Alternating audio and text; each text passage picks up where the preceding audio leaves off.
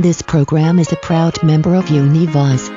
Unified, unique, voices. Learn more at univozpods.net. Hello, my name's Patrick, and I'm a Scream Queen. I'm a Scream Queen, and so are you!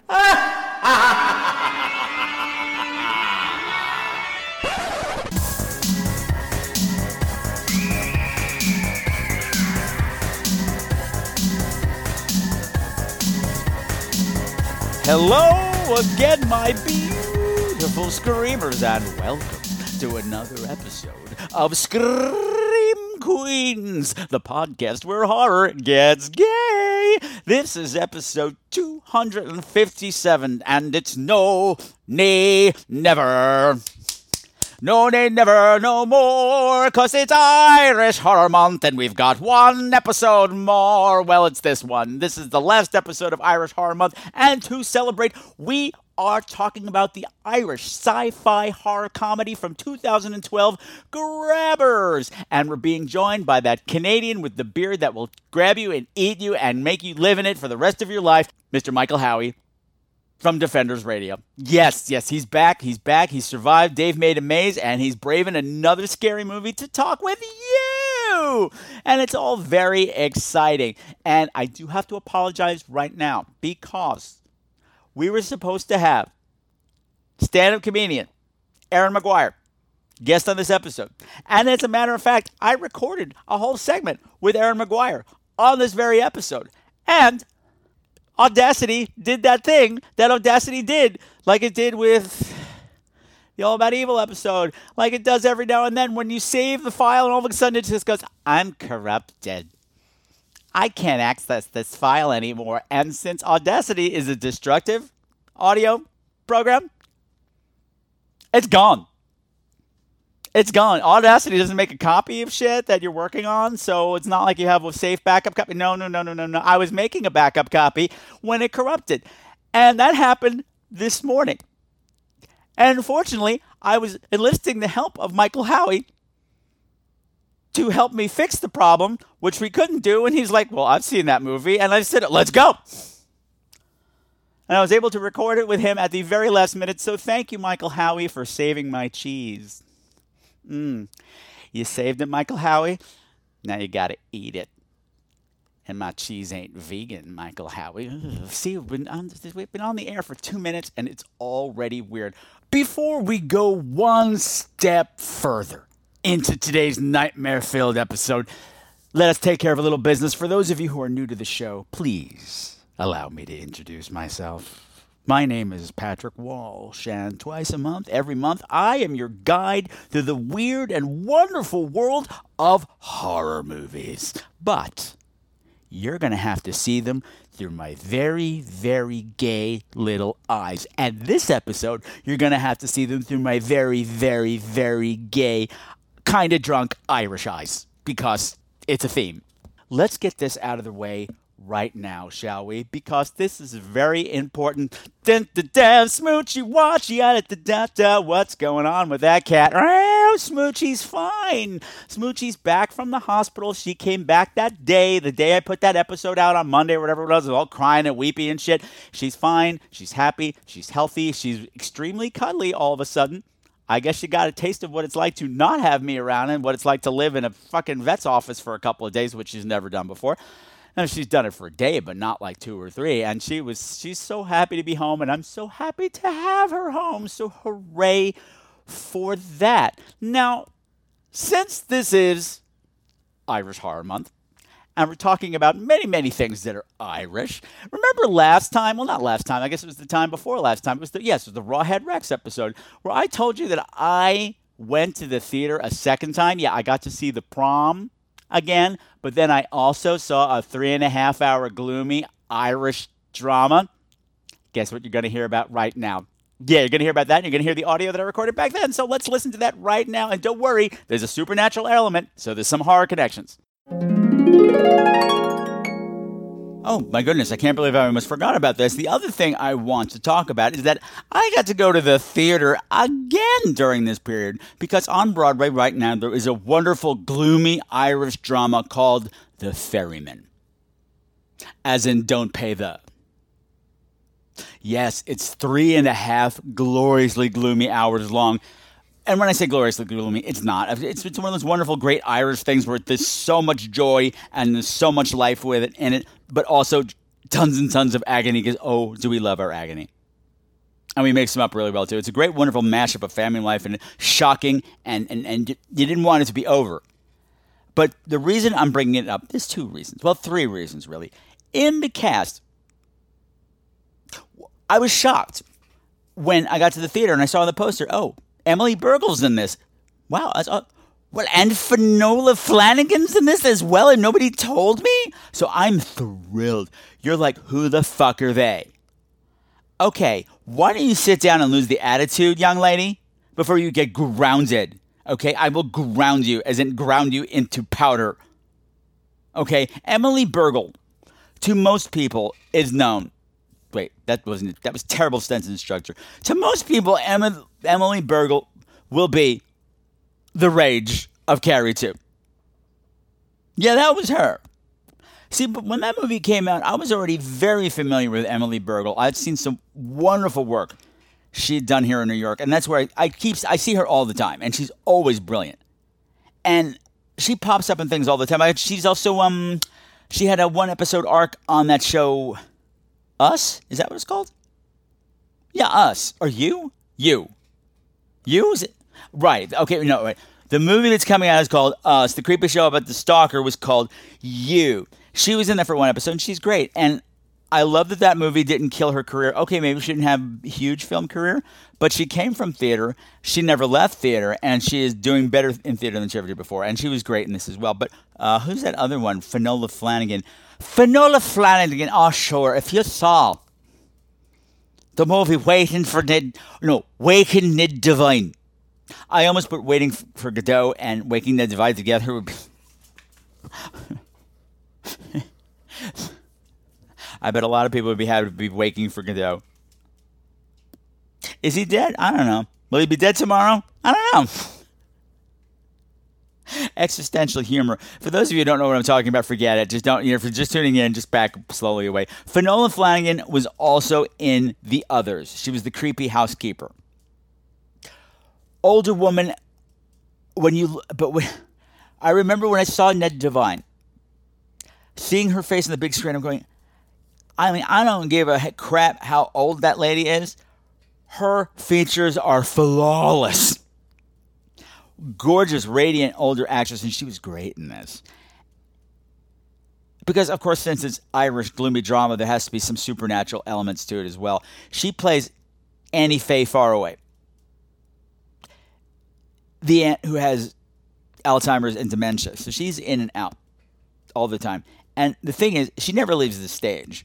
So there'll be a good stretch of an hour 15, where she's sitting there and she is immobile, but engaged. Like she's looking at whatever she's looking at, because this character sees things when she's not present, if you know what I mean. When she's having one of her episodes, she's not gone. She's seeing something that's there. And so she's transfixed on whatever she's seeing for hours at a time and not moving a muscle. I'm like, oh my gosh, the concentration on that woman, it makes me want to barf. I kept forgetting she was there, like she was furniture, but she's great. And then she'd wake up for a few minutes and be totally normal, and the kids would be running around, oh, Annie Faye Faraway, tell me her future, how many kids will I have, and she'll be telling how many kids you have, and how many kids you have, and then the banshees were coming.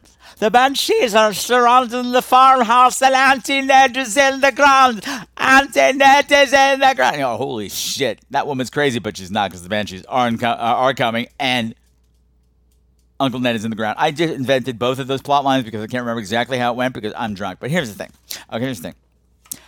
I was talking to my friend afterwards, and she was like, oh my gosh, that was really shocking. All the violence at the end was really disturbing. I'm like, yeah, it was. It was really terrible. But to be perfectly honest, had the body count just been maybe 1 or 2 higher, and had the Banshee army showed up to surround the farmhouse, if they'd showed up already drunk, horny, and ready for a fight, then it would have been any Christmas at the Fitzgerald residence.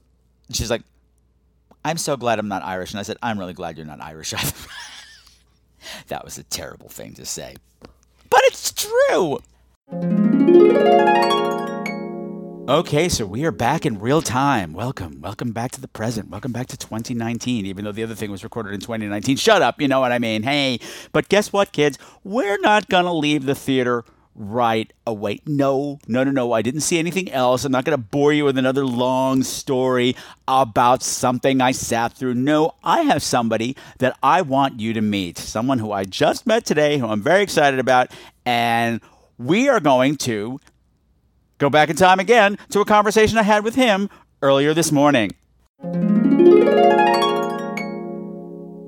me, well, I have a new friend all of a sudden. It was very exciting. This morning, I woke up to a message from Dan from the Boys, Bears, and Scares blog that he read a post that somebody out there was looking for a New York City-based queer horror podcast to help him promote his horror play that was going to be in Brooklyn. So I am thrilled to introduce to you, ladies and gentlemen, boys and girls, my GNCs, wherever you may be, playwright and director, Mr. Sean Pollack.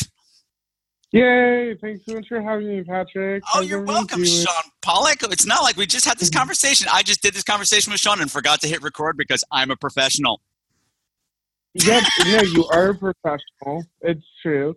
It's okay, though, because I secretly like that we get a redo anyway. So, okay, that's fine. That's great. So, so the thing is, you are directing a show in Brooklyn that is horror-based. Yes? I am. It is true. Yay! So excited. It's I know. It's me and it's 4 other directors. And it's a collection of 10-minute plays called The Weird by Roberto Aguirre-Sacasa, who has had like the coolest career ever. He's written for Marvel and DC, and he wrote the Carrie remake back in 2013. Nice. When that happened. We love all things Carrie here. I know. Well, you'll be glad to know that I'm one of like very few people who's directed Carrie on stage twice. I know, gasp. I did my own like non-musical version back in 2008 in my hometown, New Jersey, which was really bad and will never see the light of day again. But in 2013, I directed the first legally sanctioned college production of Carrie the musical at my alma mater, Ithaca College. Where I actually had my own horror and science fiction company that I started called Macabre Theater Ensemble. Ooh. They're still running. Yeah, they're still running today. They're doing Evil Dead this weekend. I'm so proud of them. Oh, that's a fun little show. I know, right? So, anyway, but Roberto is probably most well known for creating and show running Riverdale and The Chilling Adventures of Sabrina on Netflix. Nice. But before that, he was writing like, very weird horror, sci-fi, pulpy plays. And The Weird is one of his earliest works from 2005. And it's really never done. It's been done in the city once 9 years ago, like at another off-Broadway company. So it's a really, really super rare chance to see this play. I'm so like over the moon excited to be doing it. Cool. And he did the American Psycho musical. Yeah. Right? Thank you for reminding me. Yeah. That show did not get the chance that it deserved. I know, it really didn't. Yes, he did that, and then he was also brought in at the 11th hour to do revisions for the notorious Spider-Man That show musical. had too many chances. I know, it had so many chances. I know, yeah, that was a time. But hey, everyone's work is work. Yeah. But what's fun about The Weird is that it's just like it's a bunch of short plays, like I said. So mine is called The 10-Minute Play About Rosemary's Baby, and it's literally an adaptation of Rosemary's Baby in 10 minutes. Nice. So if you're a Rosemary's Baby fan, like I am, I love Ira Levin so much. The Stepford Wives, the original, is like absolutely one of my all-time favorite films. So definitely come check it out. There's a few other ones. It's very inspired by Tales from the Crypt and like Halloween, Friday the 13th. Like there's so much good stuff in there. So like you really don't want to miss it. Yeah. Where is it happening? It's at the Brick Theater in Brooklyn? Yeah, it's at the Brick Theater at 7 o'clock, Thursday, April 11th. We run until that Saturday the 13th, so that's 3 days at 7 o'clock. It's one of those things where, like, you blink and you miss it. It's, you know, live theater, good times. But, yeah, like I said, it's really never done. So, you know, No, if that's any time. I'm very excited just because I say on the show all the time that there's just, I wish there was more horror theater being produced. It's out there, but it doesn't get produced very often. When it does, it's so hard to find. It's, again, blink and you miss it. I know. In the New York area. Which is, and so I'm triply excited. Also, because like you said, there's lots of queer people involved in this, so it's queer horror theater. So yay! Yeah, it's so exciting. Yeah, like three of the directors. So me, my director Andy Scott, he's gay, and then my director Dimitri Barthomi is non-binary, and he is great too. So it's gonna be a lot of fun. I'm definitely looking forward to that. I will probably be there on that Thursday. Yay! Yeah. Bring your sisters. I'll be bringing my gays. I'll be bringing my gays. I will bring my lesbians. I'll be bringing everybody that I know. So everybody that I can get to go to. That's always a thing. But iconic. And Roberto Aguirre is gay. So that's he fun is too. Even better. Yep. Even better. Support our people. Yay. Random question that I didn't ask last time. I might cut this out, but if it doesn't go well. But I was snooping your Facebook friends. You're a Dandy Darkly person as well. Oh yeah. Yeah, I think I don't know Neil like very, very well, but he I think I just know him by virtue of like being like a gay bear weirdo. But he was a supporter of the last show the last musical I did, Phantom of the Paradise. Oh, sweet. Yeah, I don't know if you know that film. Oh, yes, Jessica Harper singing is one of my favorite things on the planet. Oh, I know. She's got such a great voice, too. Like, we really could use more of her. Yeah, we did an adaptation, or like a concert staging of Phantom of the Paradise last March at the Secret Loft. It was a really, really hard show to do. Like, one of the hardest shows ever. I think technically it would be very difficult, yeah. Yeah. So we did it like really scaled down. We were really inventive with it, but it was super cool. And so he came out and was a big supporter of that work. But yeah, I don't know Dandy Darkly's work personally very well, but from what I have seen on the internet is a lot of fun. Oh, he's a genius. He's been on the show a couple of times. He's a good long time friend of the show. So, yeah, so if you're a Dandy person in any sort of way, you're my kind of people. So, Sean, welcome to the Scream Queens family. I'm looking so much forward to seeing your show in a couple of weeks, and you are welcome back anytime, sir. We got to find out more about you. Thank you. Yeah, we'll come on, we'll dish a movie. We'll have tons of fun. Yeah. Can I say one last thing really quickly? Oh, my God. Yes, of course you can. Okay, so there, I don't know if you heard about it, but a production of Alien was just staged at a local high school in New Jersey, right where I'm from. And I made a blog post about it because I've been staging horror and science fiction theater since, I don't know, like for a really long time. And so I wrote about kind of my own journey as a teenager creating horror and sci-fi theater in a blog post called Where Was This Production of Alien When I Was a Teenager? That's available on my website, www.seanpollock.net, if you want to check it out to learn more about how I became the spooky gay theater director I am today.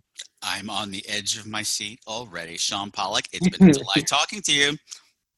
Thank you so much. Have a fabulous weekend and have a great rehearsal tonight. Thank you. Yeah, have a great day. A great night. Yay, spooky. Okay. And we're back. Welcome back to Scream Queens on NPR. I'm your host, Houndstooth Fromage, and we're going to be talking about all the gay horror stuff. I'm going to stop doing that right now. Okay, we're back. Now, you're probably wondering, Patrick, you're getting an awful lot of use out of that harp glissando. Okay, look, first of all, we had 2 flashback sequences, 3 flashback sequences, no, 2 whatever. We had flashback sequences that needed to be done, and also, it's Irish Horror Month. Irish, harp, they go together. Deal with it. It's a theme. But, you know what? I believe that's all the information I've got for now. However, do stick around after the main segment because there are some major announcements about the future of the show coming up in the wrap-up that you don't want to miss. Especially if you want to be an integral part of the show going forward. And I'm not talking about Patreon. I'm talking about something more hands-on and concrete and something that's going to be doing something good for the community. What does that mean, Patrick? Well, you're going to have to find out because you know what? What you need to do right now, darling, you need to get yourself over to the pub. You need to get yourself a nice pint of something because not only are there grabbers on the loose, there's a Michael Howie lurking in the vicinity. Pray for death and listen to the trailer.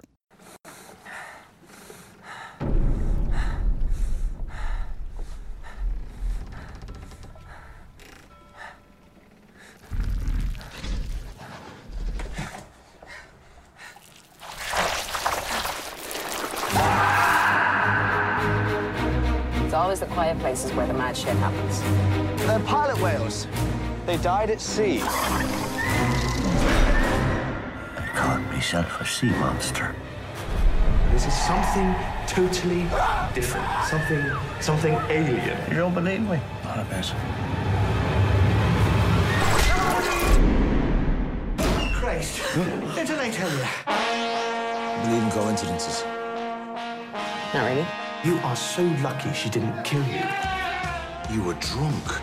If we taint our blood with booze, we're poisonous to eat. It's extraordinary. Stay out of the rain, and we drink. You're throwing a party. It's a welcome party for me. But we're leaving in a fortnight. It's just a goodbye party, whatever. Tequila!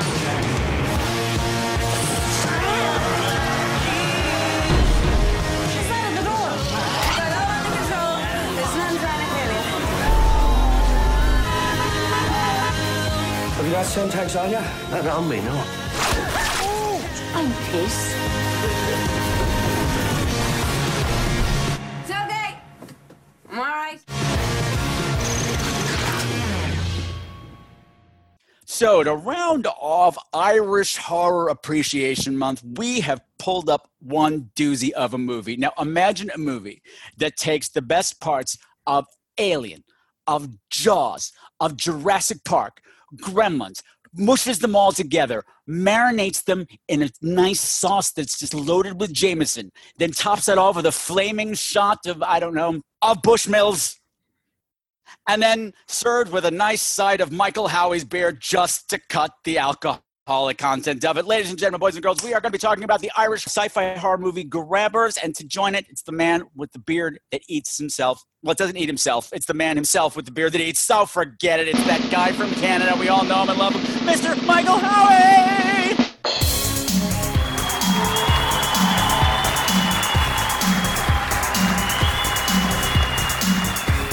Thank you so much for having me, Patrick. Oh, wow. Thank you for surviving that intro. It's what I do. Holy shit, that was all over the place. It works, though. It works. Uh-huh. That's why we love you. Yeah, okay, That's why I don't write scripts. Yeah. Because if I did, they'd be logical and follow a whole thing. So, Michael Howie, how the hell are you? How have you been since escaping Dave's maze? You know what? I've been chased around a little bit by a Minotaur. But fortunately, I have had a secret weapon, and that is knowing where the beard is at. Well, it's on your face, right?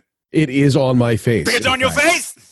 It's a great thing to have, a beard. It really is, and it's a great little end phrase that nobody understands if they haven't seen the movie. And if you haven't seen the movie, fuck you. What are you waiting for? Thank you. And you know, the Minotaur, I heard, has been living very happily since the maze collapsed. He's been very popular down at the Fault Line Bar in Los Angeles, down in WeHo. I'm just saying. Yep. I know those things. Those are words I recognize. Checks out. Oh, he said that. Thank you. So I had to record that for someone one time, you know. I know. Frickin' Chris Gronlund made you do it on my show. Yeah, he's the worst. No, isn't that he? Guy? Terrible fucking man. Last time he was here, the world ended. Mm-hmm. Comet showed up and the world ended. Coincidence? No. I think not. Anyway, the movie we were talking about is a little ditty from 2012 called Grabbers. Michael Howie, since you are the guest, it is your job, nay, Nay, dare I say it is your duty, as a fine upstanding man from Calamar, to give me a nice, tight, 30-second back of the DVD cover plot summary of Grabbers, and the clock starts nigh. When the Irish are faced with trouble, what do? They drink their way through it. And that's what happens in this exciting tromp through the Irish Isle of Arran, which I think was made up. And when aliens arrive, something like that. I can read the actual thing. I've got it up.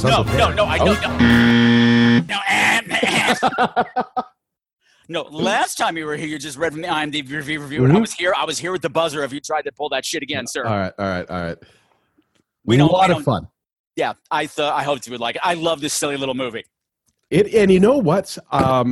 When you say the words comedy and horror in the same sentence, it can go real wrong real quick. Yeah. But they found the line.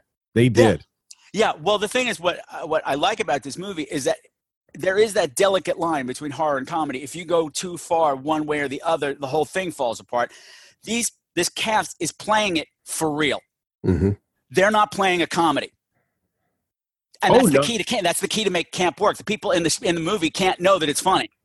Absolutely. If you have a single hint that anybody thinks they're hilarious, the whole thing comes crumbling down.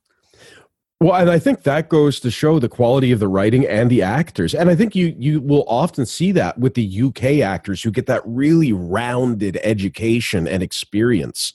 Like they've got the guts to play Shakespeare, but they can pull off Monty Python when they need to. Yeah. And here's the thing, though. When this movie came out, almost immediately, it was attacked. Really? Attacked by people saying how offensive it was. How offensive it was for all of the awful, stupid Irish stereotypes that are in it. That it's nothing, that if you watch this movie, you think it's a country full of nothing but functioning alcoholics. And I sat down and I watched the movie and I said, I'm related to everybody in this film. I know every fucking character in it. Mm-hmm. Mm-hmm.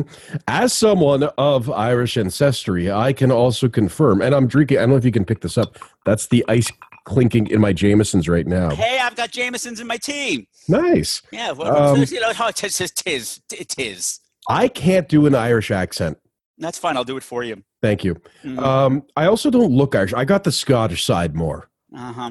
Yeah, I've got the broad. But anyway, yeah, I thought it was fantastic. I thought it was a great way to expose people to some of the subcultures there of the concept of a gathering place as the local pub, which I don't think we have as much in North America. We don't. Not at all. And that, everybody's welcome in the pub all the time. And it's not like a bar per se. Maybe you won't get served, but everyone's welcome. Yep. It's the community focal point. It's awesome. That and the church, which fortunately plays a very small role. Yes. Well, as it said, Father Potter's full of shits. That's just clearly established. No, I love this little movie. So let's walk through the plot a little bit. Sure. So it's one of these teeny tiny little islands that are off the coast of Ireland, which I got to visit a few of them when I was there last time. And I can vouch that there are ones out there that have maybe 10 people on it. Really? And the boat goes there like twice a month. That's insane. They said, oh, well, we can take you there. I feel like I said, no, I don't want to go there. No, because those people will scare me. Those people are be like full children of the corn.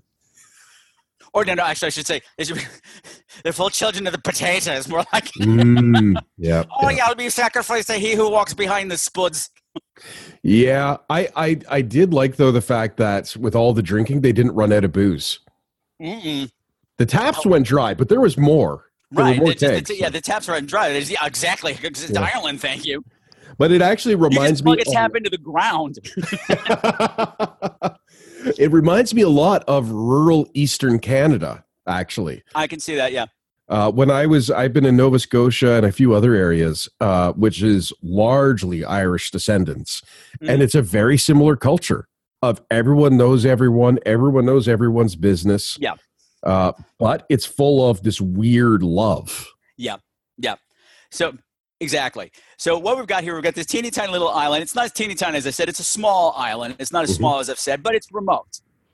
And this particular week, a lot of people are leaving for some concert, they said, like on the mainland. So it's maybe population's not up. The sheriff is going, not the sheriff, chief of police is going. I'm sorry.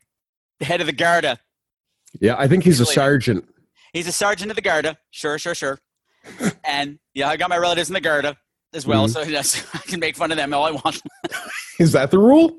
Oh yeah. Yeah, I'm like, oh sure, I'm in the Garda. It's a hard life over here in Cork. I'm like, you teach driving. Oh yeah, sure, but it's hard. I'm like, you teach driving with a flask. Yeah. In your jacket. Like, well, sure, that's the way to teach them. Okay, whatever. Okay, good. Because Ireland. Yeah. It's all true. See, the stereotypes wouldn't exist if they weren't true. I think that's fair.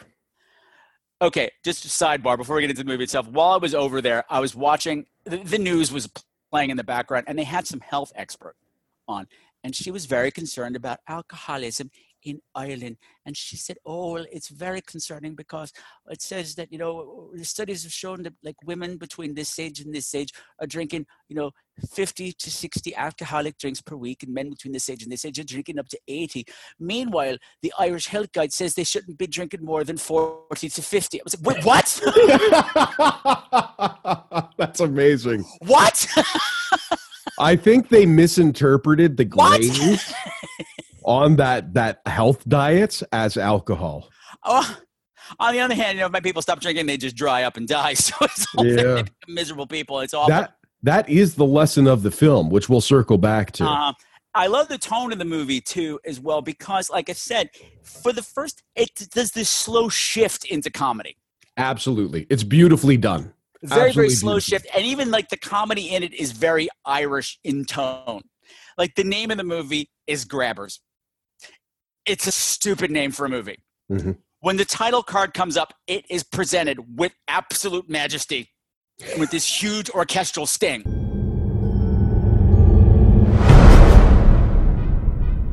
Like it's Jurassic Park. Yeah. Or whatever. Or Star Wars, whatever, this huge thing, very, very solemn. And I realized that they're only called, these monsters are only called Grabbers is because some old drunk guy who found them decided to call them Grabbers, and it stuck. And I realized, going by my relatives, I'm like, they would stick by that.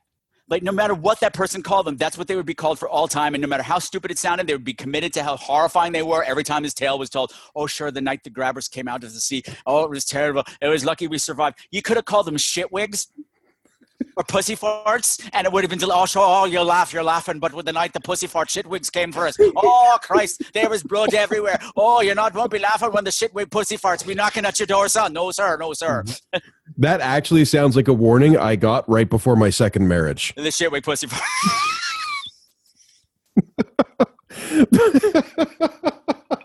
Now you know, Michael Howie. Mm-hmm, now you know. Made myself laugh. Anyway. Yeah. The other thing I enjoyed this because I got this. I've seen this movie a few times. This time around, I started to realize how many movie references are in it. Oh, there's a ton. It's constantly, even in the one part early on. And what's the rule on spoilers, by the way? This movie's from 2012. We're good. Okay, so this is not a movie to spoil anyway. It's an experience. It is. That's fair. I mean, it follows the trope pretty specifically. Yeah. But yeah, in the one early scene, I think it's the first time you actually really get a look at the grabber, one of them, and it's a woman watching television, and it's Night of the Living Dead, the original. Yeah. And it's like it kind of starts with that and moves forward. Also the other part of it too is, and this is incredible to me, because I've known some people who sail, and if weird shit is happening on like the bow of the boats, you don't go look at it. You stay in the safe little box and like call for help. Right. Like if they're overboard, they're dead. They're dead to you. Yeah. They don't exist anymore. Yeah. Well, then there'd be less bodies for the movie, but they weren't good sailor people. What can I say? It's true. Yeah, because the movie starts with a scene that's very reminiscent of Jaws and The Fog. Yep. Oh, Jesus Christ! Right! Radio Mayday. Sea Harvester, Echo, Whiskey 985. Man overboard, man overboard, man overboard. Right! Jesus! Skipper! Dad! Sea Harvester, emergency rescue team dispatched. Please respond. Over.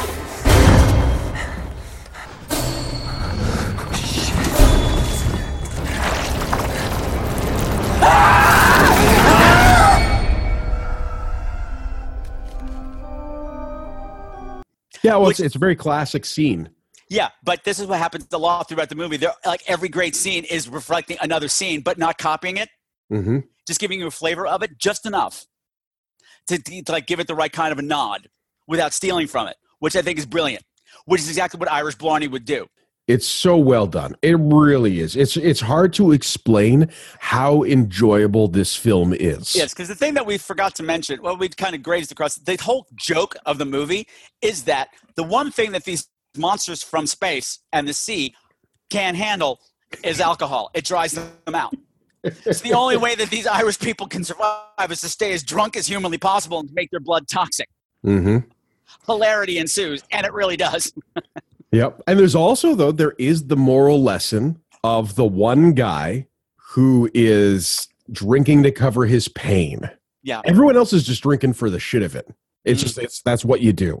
But the one guy who's drinking to cover his pain finds out that he doesn't need to drink to be able to enjoy life. And save the town. Yep. It's very sweet. And get the girl. Yes. Which, by the way... Until next weekend, then it's all fixed. By the way, Ruth Bradley, who played Garda Lisa Nolan, is going to be my either third or fourth wife. I am okay. After the girl from If She Broke, she turned you down already. Which one? The one from Dave Made a Maze. Oh yeah, that happens a lot in my life, actually. I'm sorry, I can't keep up with the love life of Michael Howard. Yeah, it's all the beautiful movie stars. They're just not that into me.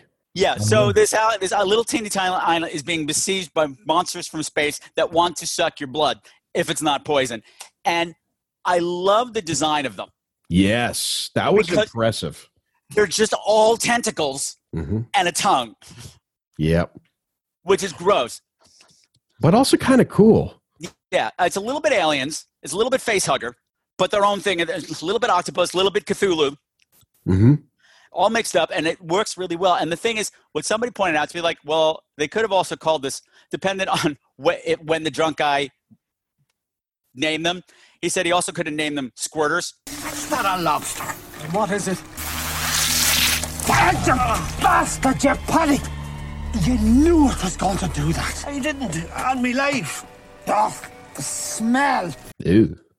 But I said that would have attracted a totally different audience. Yeah. Movie would have taken a hard left turn 15 minutes in. But for me, this time around, I realized about halfway through when the big one shows up, I said, this also could have been called prolapsers. Yeah. Because somebody said, it's like vaginas with tentacles and teeth. I'm like, I don't get vagina out of this monster. I get anus. I get prolapsing anus. And unfortunately, I've seen enough fisting videos against my will to know that Rosebud is not only just a sled. Yeah, that checks. Some extra horror for me. But, from a technical point of view, considering it's an independent film from 2012. Yes. Not in Hollywood. I think that the graphic work they did is actually exceptional. I think so, too. It's a nice mix of practical and CGI, and I think the CGI is exceptional. I always kind of hate when I see a CGI-heavy movie with a monster, and I go, I bet there's not like an inch of this monster that exists physically anywhere. Yeah, absolutely. You know what I mean? And I'm a huge shark movie fan. I've seen all the shark movies. It's my one vice when it comes to horror movies is shark movies. And that's the reason that Jaws was two of the reasons Jaws was so good is you didn't see the shark, and then when you did see the shark, it was like a real thing. Yeah. Whereas when you start looking at the modern ones, it's so frequently, so obviously. Yeah. A cartoon. Yeah. It takes you right out of it. Yeah. There's no threat in that thing because you know that somebody's just screaming at a golf ball on a stick. Yeah. And not an actual creature. I also had that date recently, but we'll talk about that after. I've had the Rosebud date recently. That's the bad thing. You have a wonderful first date and you get home and then all of a sudden it's like, oh, it's reaching out for me or across the room. Like, oh no, you got to go.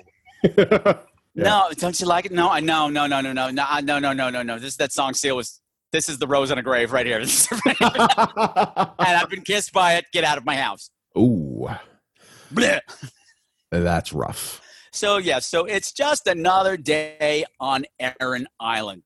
The one thing being, like I said, the sheriff of the Garda, the leader of the Garda is taking the weekend off to go to this concert, 2 weeks off.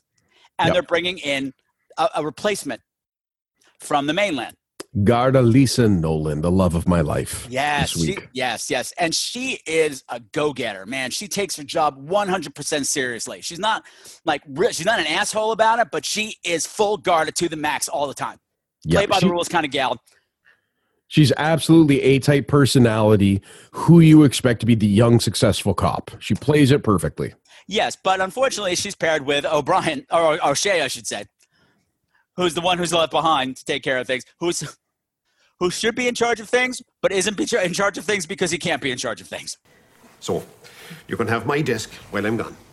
O'Shea here will tell you, with half the island leaving for the show in Dungarry, it'll be dead this weekend. I'm sure I'll find something to do. So are you in. There you go now. Thanks. Is she really necessary? Do tell me, boy. You're only gone 2 weeks. You can handle 2 weeks. You could, but you wouldn't. Yep. He's the functioning alcoholic. Yes, he is. Yes, he is. And so we have wonderful battles between the two of them. Yeah, it's nice. It's punchy dialogue. Yeah.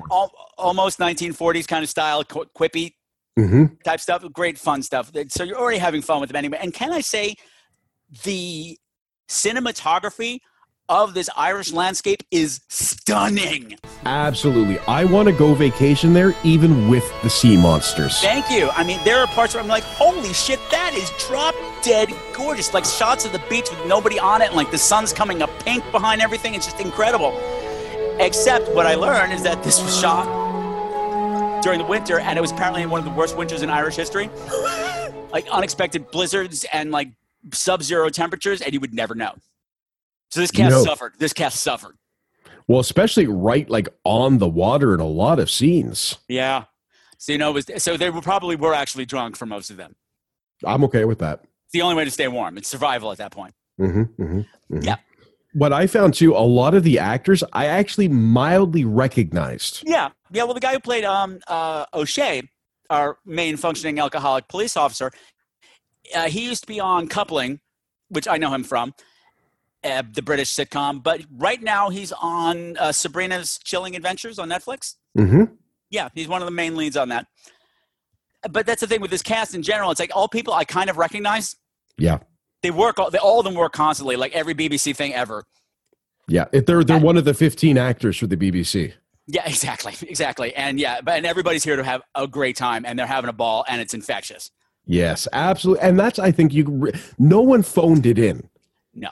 Everybody put themselves in this. And you know who really surprised me, who I really liked, was Lalo Arati, who plays Paddy Barrett. And he's the town Paddy Barrett. Oh, go to Paddy Barrett. He's the one who most reminds me of the relatives that I like. The ones who are really drunk, but they're really adorable about it. Well, that's, you know what my note is? My actual note. So because I'm a consummate professional, so I made like 8 notes. So we have to consummate after this? Yeah. Again? Well, I feel like once every 6 months keeps the international treaty alive. Okay, that's correct. All right, sure. That's why we don't have a wall from Canada yet. Oh, Canada. Is that he is charming.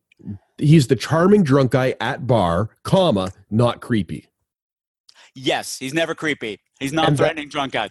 Yeah, and that's a difficult thing to hit. And I say that as a drunk guy at a bar. You're creepy when you're drunk, dude. Yeah. Those French people never recovered. My longtime listeners know. If you don't know what we're talking about, go listen to Michael's last episode. They never recovered. But no, like it's this again. I feel like this whole film. There's so many times they walk up to a line and they say, "Yep, there it is," and then they take a step back from it and move on. And for the homosexuals out there, which I'm sure there's at least 3 of you, the gay quotient is coming from everybody's favorite British homosexual, Russell Tovey, as Dr. Smith. Yeah, he was great. And motherfucker is in everything. Yeah. Everything. And I love him. He's always great. Yeah, he played. It's hard to, I don't know how to say it, but the role he played was in every monster movie I've ever seen. Yeah. Right? He's the kind of uptight, he's a little obsessed with himself. And you see that the way he interacts with the Garda. Lisa Nolan. Oh yeah. Well, and he's all into her. Yeah, and he completely ignores everybody else. Yeah. But it's also that say, I'm a scientist, so I know everything. Yes, but there's also like a goofy, clumsy quality to him. Yeah, and that's what makes him so just attractive as a human being. Yes. He is absolutely okay. Everybody else says it's okay. You can say it. He's absolutely approachable. You want to hug him. You want to grab him by those cute little ears of his. Yep. Yep. Never mind. I think no, all right, I'm cool with that. You know what? I'd probably do it too. I was gonna say, oh no, I would do this differently. No, given the opportunity, sure, why not? Sure, when in Rome. Yep. Oh gosh. When the movie begins, you see some like thing crashing from space. Mm-hmm. And my mind was, oh shit, Aer Lingus, it's down again. Oh no, damn you, Aer Lingus.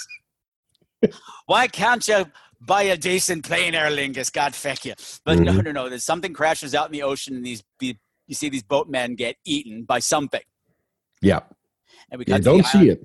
And we see the arrival of the new police officer, and that's in this. Welcome to our cute little town. Everything's great. Where are you stationed? Dublin Central. How's that working out for you? Oh, it's great. We've got drugs, muggings, murders, and rapes. Always on the go. Oh, it's exciting. You can relax. There's none of that here. You never know. It's always the quiet places where the mad shit happens. Just open a paper.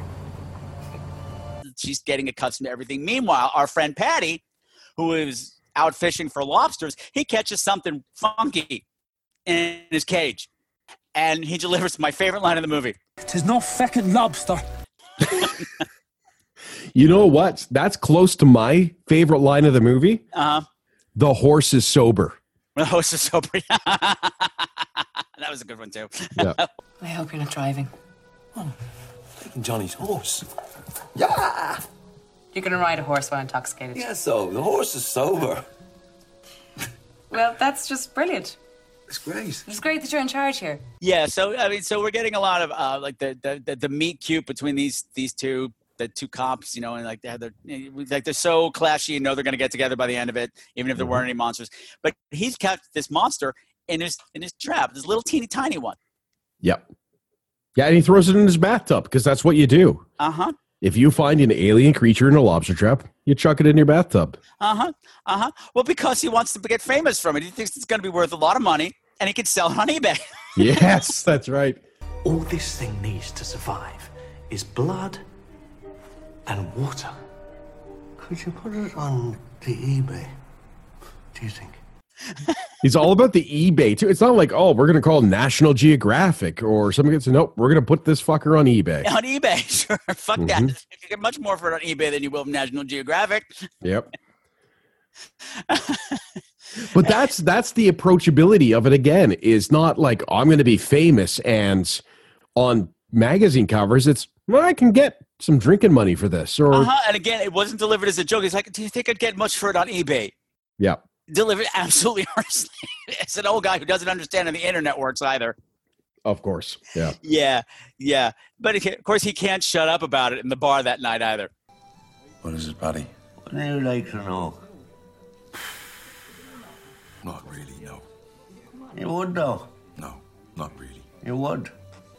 If you were to know what I know, you'd want to know. All right, tell us then. Right, so between you and me, I caught myself a sea monster today. Swear to God, may he strike me down. You don't believe me? Not a bit. I am no liar. Feck off, you! All right, where is it? In my bathtub. In your bathtub? I'm in the bath. Yeah, and that's right around the same time. This is my note for that sort of section of things going on. Is threshold for calling police much higher than mine? Because around that time is when we see that one house by the beach experience one of the grabbers. Right. Because through all this, we're getting all this meet cute cut in with locals getting grabbed, for want of a better word. And, one gets picked off the beach.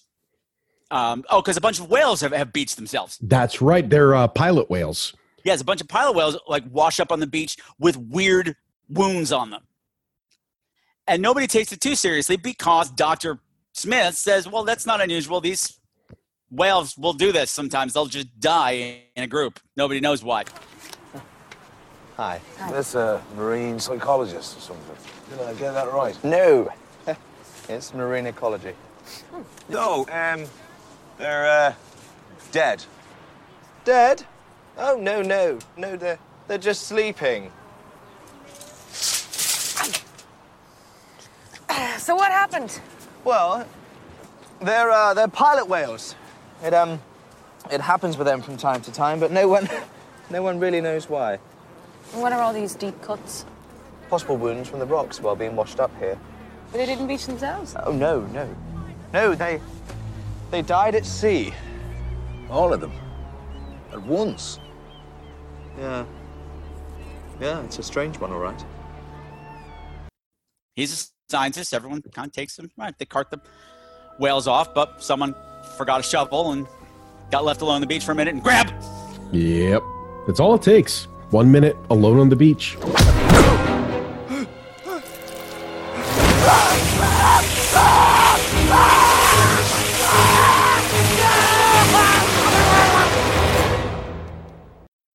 And yeah, then you mentioned the little house. And I always am fascinated.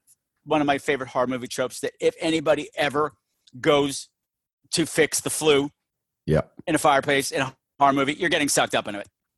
Yeah, I feel like they intentionally ignored some of those ideas. Well, the woman did get sucked up in the flue. So. Well, yeah, that's just it, though, right? It's like, oh, no, there's something on the roof. I better shove my arm up this tunnel to the roof.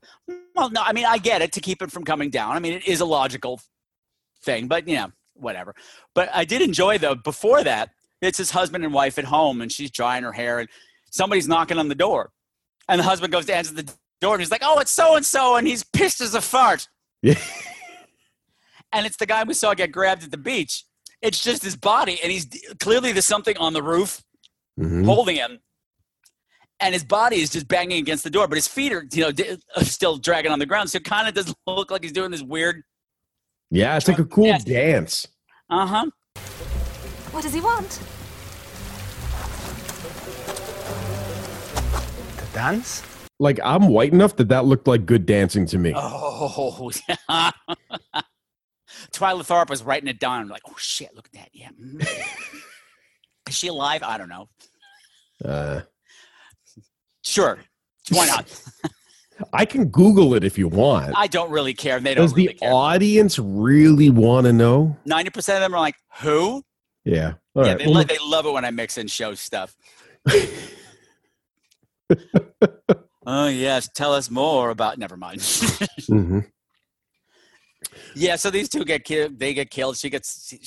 I don't remember what happened. Oh, the husband She gets pulled up through the flue, and then the next day, I think it is, the guard go, and they're at the beach again because they see someone's truck. Yeah. So they go to the house. Yeah, and they find her head. Yes. There's 2 times in this movie where someone's head rolls at them. I think these things don't like head. Yeah, I got that impression. They tend to leave the heads behind. What we haven't mentioned that when they say grab, that's really not. I mean, they do have all these tentacles to grab you with, but normally what they use is their tongue. Yeah, they do. They've got this tongue that's like a dart that can shoot out like a frog, but like 9,000 feet.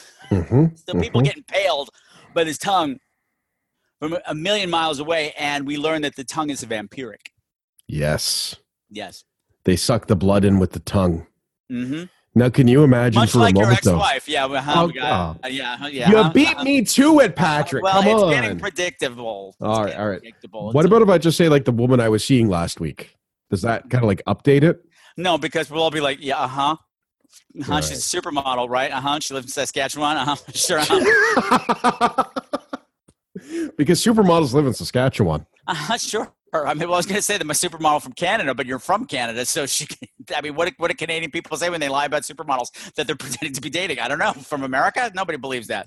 Pamela Anderson is from Canada. Okay. And at one point, that was a cool thing to be able to say.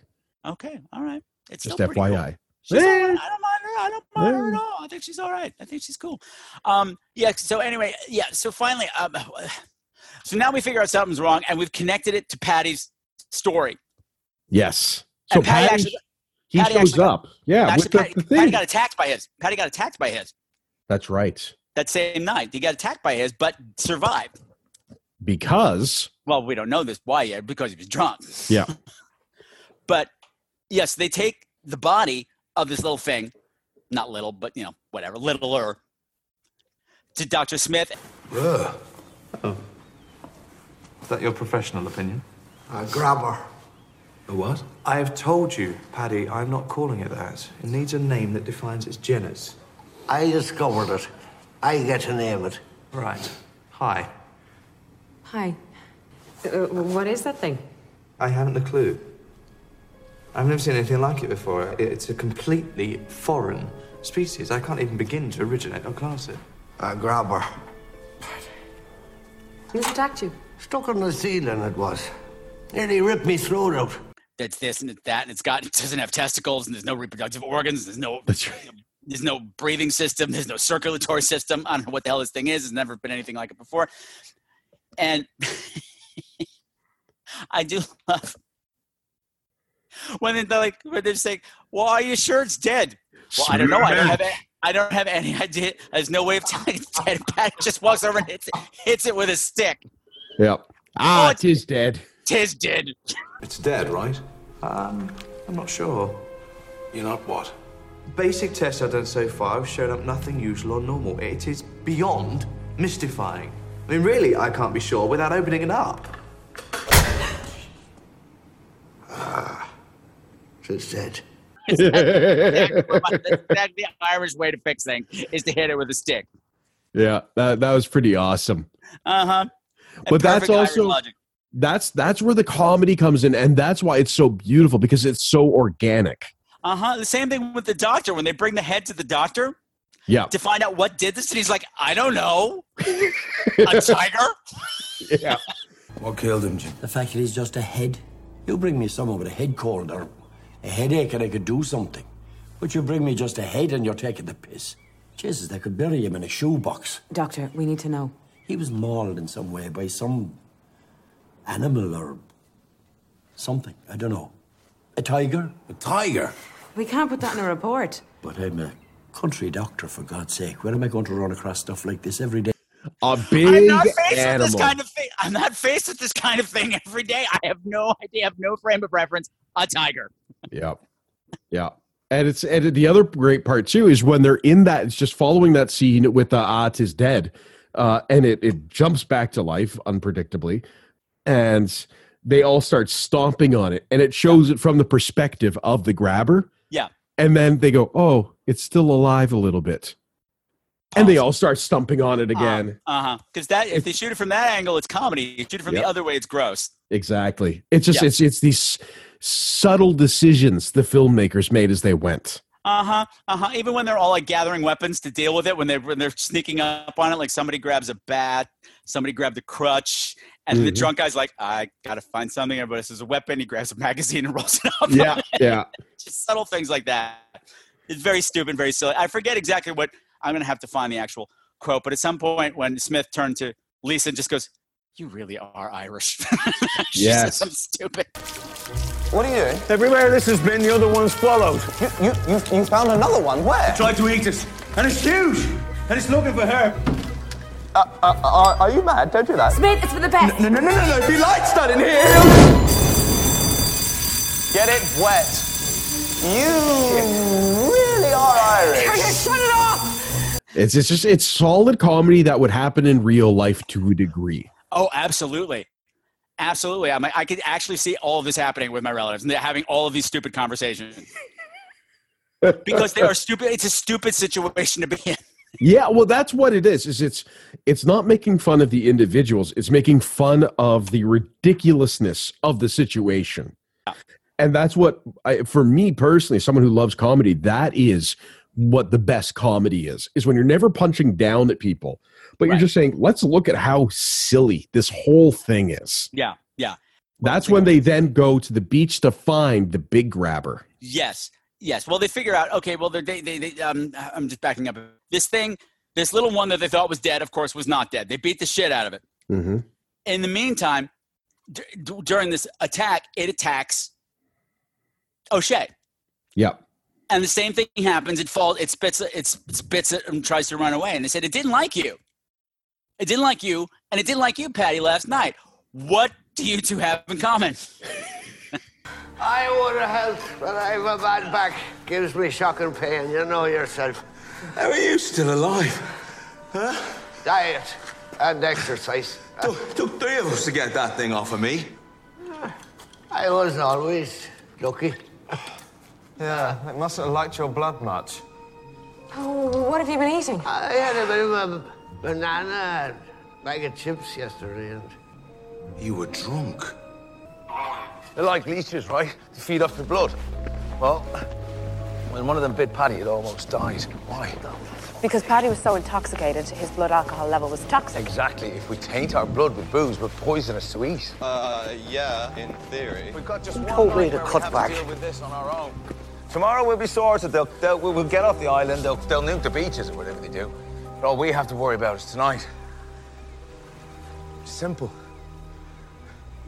We have a lock-in. We stay out of the rain, and we drink. You're both drunk right now. So we're figuring out, okay, this thing doesn't like alcohol. And they're also trying to plot its movements. Like, okay, there was an attack here at the boat, there was an attack here at the house, there was an attack here, and this thing showed up in his trap here. What's the pattern? And they figured out that this beach seems to be the center point of everything. They go down to the beach to find out. And the other thing that I was very happy with, random thought, the dog didn't die. Yes.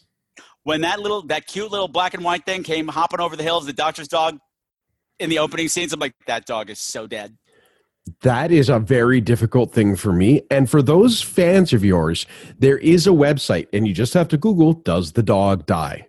Mm. And it tells you for every movie. The dog always dies. Not always. Almost always dies. It's an easy play on human emotion. People will always empathize with it. I don't like it. I don't like the trope. But unfortunately, every time I see an animal in these movies, I'm like, don't get attached. Don't get attached. Do you name the animals when you see them in a horror movie? I try not to. Like I said, I literally try not to get attached because they probably are going to die and die horribly. Yep. Yeah. It's a problem. It is a problem. Let's just stick to killing people. Typically hot teens. Thank you. They're asking for it. They are. They answered the casting call. Did the dog answer the casting call? No, the dog's owner answered the casting call. Thank you very much. Yeah. Must be I wanted my dog to be eaten by a prolapsed anus from outer space. That would be a great subtitle for this film. Thank you very much. It was also the original title of Mean Green Mother from Outer Space from Little Shop of Horrors, but they changed it because I'm a prolapsed anus from outer space and I'm bad. What's great too is they find some of the eggs when they get to this beach, and there's another dead whale, and the guy is trying to flirt with someone as there's a dead whale and creepy egg things. I'm like, you know what? Good for him. That's taking white male privilege to the next level. Carpe diem, man. Yeah. Carpe You never diem. know. He's only got her for 2 weeks. This could be the moment. She might just be like, take me right now and like splay her down right there over the eggs, put her eggs on her, hit the other eggs, make an omelet. All right, wait a minute. Stop the podcast right now. Good God, I'm from the depths of hell, and even I thought that joke was in horrible taste. Greetings, you pathetic, useless, flabby, blabby, cum stains, dried up cum stains, otherwise known as the Scream Queens horror podcast community. Yes, it is I, Flame the Gargoyle. And I am interrupting this program. Why? Because I want to tell you about something awesome. Did you know that right now you have the opportunity to stab all of your friends to death and get away with it? Yes.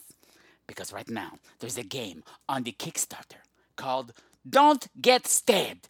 It is a card game in which, in theory, the way to win the game is to not get stabbed by the killer. Unless you are playing the killer. In which case, you can kill all of your friends. And the good part is, it only takes less than 15 minutes. Yes, in less than 15 minutes, you can murder all of your stupid, ugly, useless friends. Or if you're Patrick, it'll take 3 minutes. Because he has no friends. I am a gargoyle. I'm from the depths of hell, and I completely endorse this game. But it's only on the Kickstarter right now. It needs to get funding. So what you need to do, you need to do the googly search on Don't Get Stabbed game.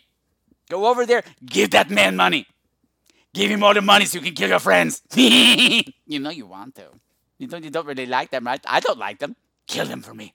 And support Don't Get Stabbed, the card game. I will put a link in the show notes because Patrick is a terrible person and he will neglect it. Tons of fun. Bloody fun. Evil fun. Plus, even though you stabbed all your friends to death, there's nothing to clean up because it's a card game. Bonus, bonus, bonus.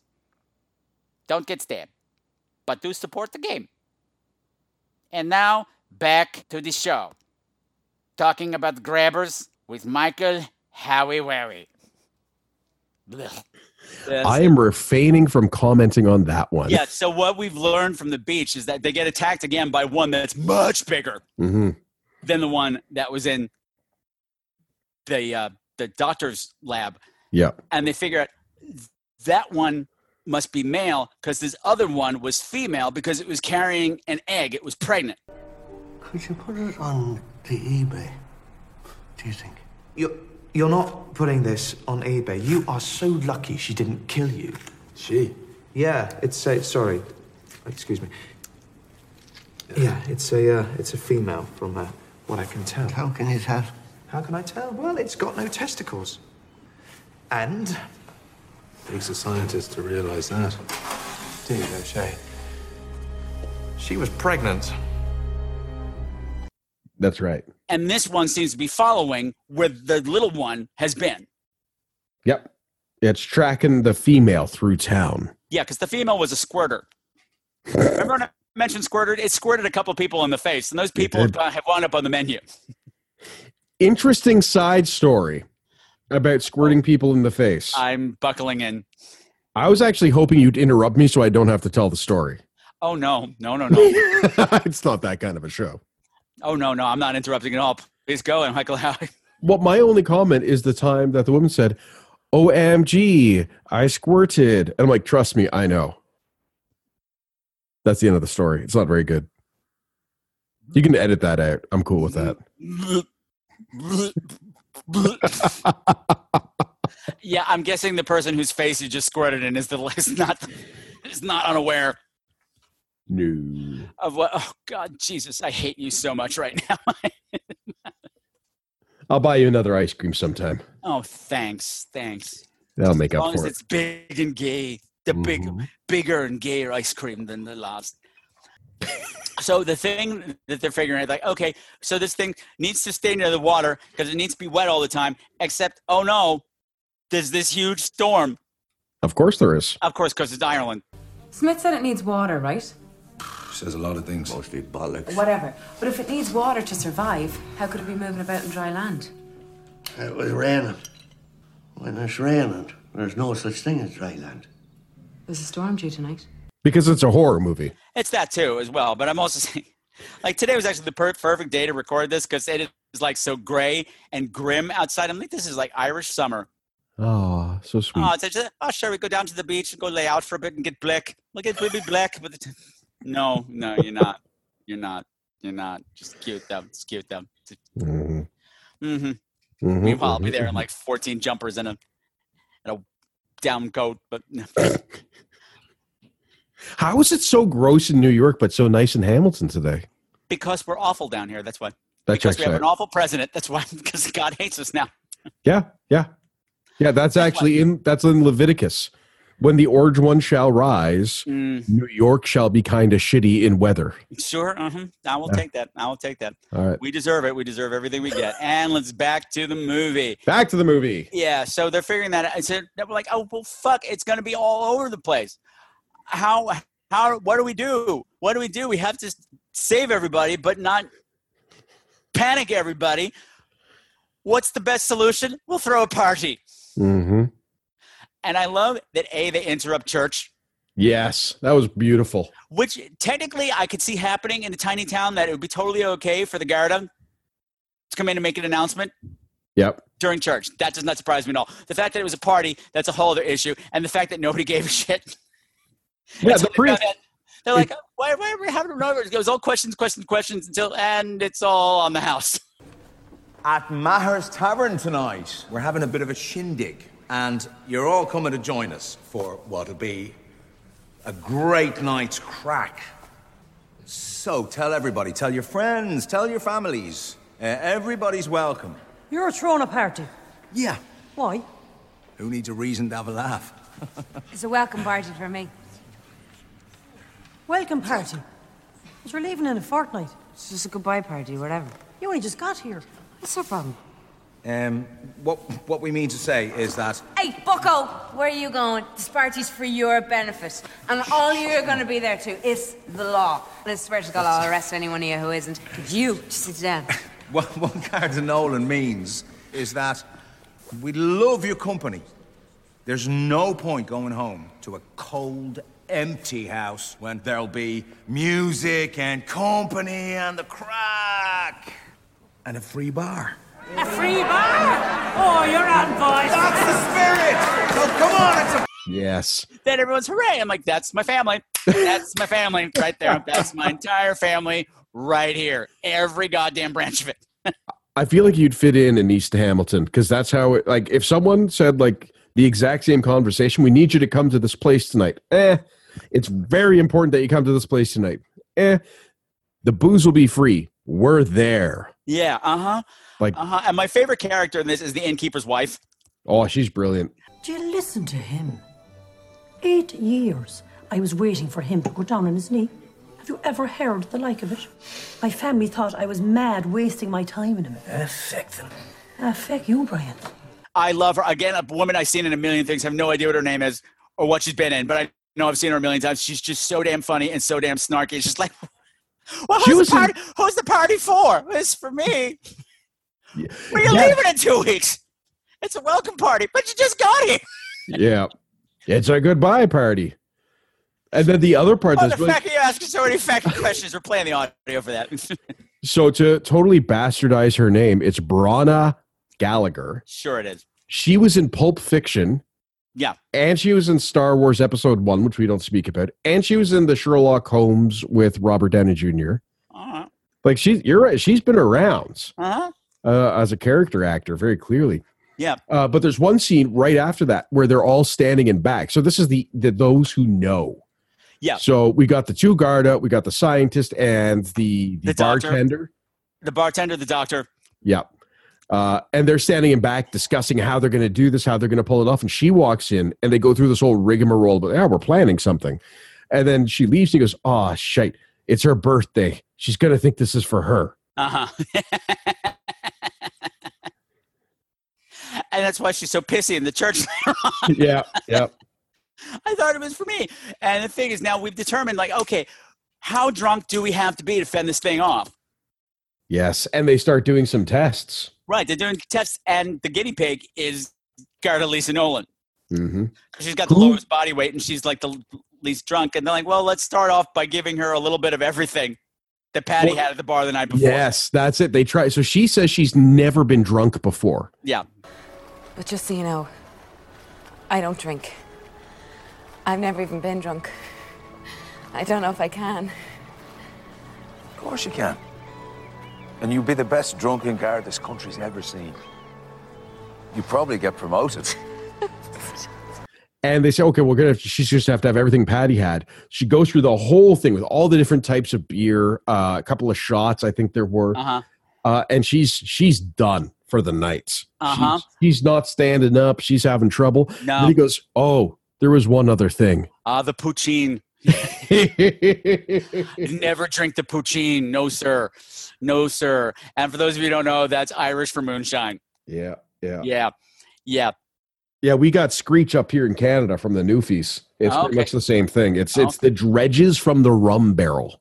Oh, sure. Yeah. Sure. And when you get screeched in, you drink it out of a cod's mouth. Like the fish. Yes. What other cod would there be? Like a cod piece? Uh-huh. All right, fair enough. I've drunk a lot of things from that cod's mouth. I hate myself that I just said that on my own show. Keep drinking. So it's a wonderful what you call it, sort of homage to her drinking all these different things and progressively getting drunker and drunker and drunker. It's a little bit creepy to have an entire bunch of guys getting a girl who doesn't get drunk. Yes, but it's for science, so it's okay. It never veers full into creep territory. Like, you can take it creepy if you want to take it creepy, because it is kind of creepy, but it's also necessary, but whatever. But you know what's great too is that's when you see Richard Coyle's character, the other Garda, start to really kind of class it up. The only people that know about this are us. It's got to stay that way or we'll have a panic on our hands. So how drunk are we talking here? Paddy levels of drunkenness. You're gone off your game, boy. No offense, but I don't think my body can handle Paddy levels. Takes years of practice. And with everyone hammered, there's no one in a fit state to call the shots. I'll keep order. I won't be drinking. You? We'll both do it. Well, that would put you both at risk. I suggest it's just O'Shea. Thanks. Only one of us need riskies. And I know these people, this island, better than you. She'll be me. I see what you're doing here, but have you forgotten you're a dependent alcoholic organising a piss-up in a brewery? I'll do it. It'll be easier. Lisa, I'm good to no one when I drink. I know that. So do you. I can do this. Yeah, you start to see the real him come out in that scene. Right, because he's also realizing, like, okay, if she's drunk, if everybody's drunk, somebody's going to have to stay sober, and I'm the one in charge. This is my island. This is my home. She's Garda as well, but she is going to be wasted, and I've determined that. So I'm going to stay sober. Yeah. For this event. So now we have a complete character reversal for both of them. And I got to say, she's a delightful drunk. She is. She's a lot of fun. She doesn't play any of the usual drunk stereotypes, or like the obvious drunk jokes. She gets like I get when I'm drunk, where it's like, I don't know what. It's like she has this whole string. I'm like, I don't even know what the fuck you're saying. Like, even the subtitles are like, we don't know what she said. He never likes me as much as her. Because I was a talented one. Daddy's a girl. Bitch. But I do have you guys. And I love you all. Even you. I have no idea what that is like, Patrick. Oh, I don't know either. I don't know, because I've never experienced it myself, but I've heard people like, what are you talking about? I'm like, I thought it was kind of this. This was just done. You did introduce me to $5 well drinks. So. I sure did. Yeah, I sure did, girl. I sure did. And look how that turned out. We're banned from France forever, both of us. That's just because of the history lesson. Anyway, it was a good night. It was a good night. Yeah. So they start to get drunk. They've got everybody at the bar, and everybody's getting shit-faced, and it is like full-on Irish wedding / wake shit-faced party.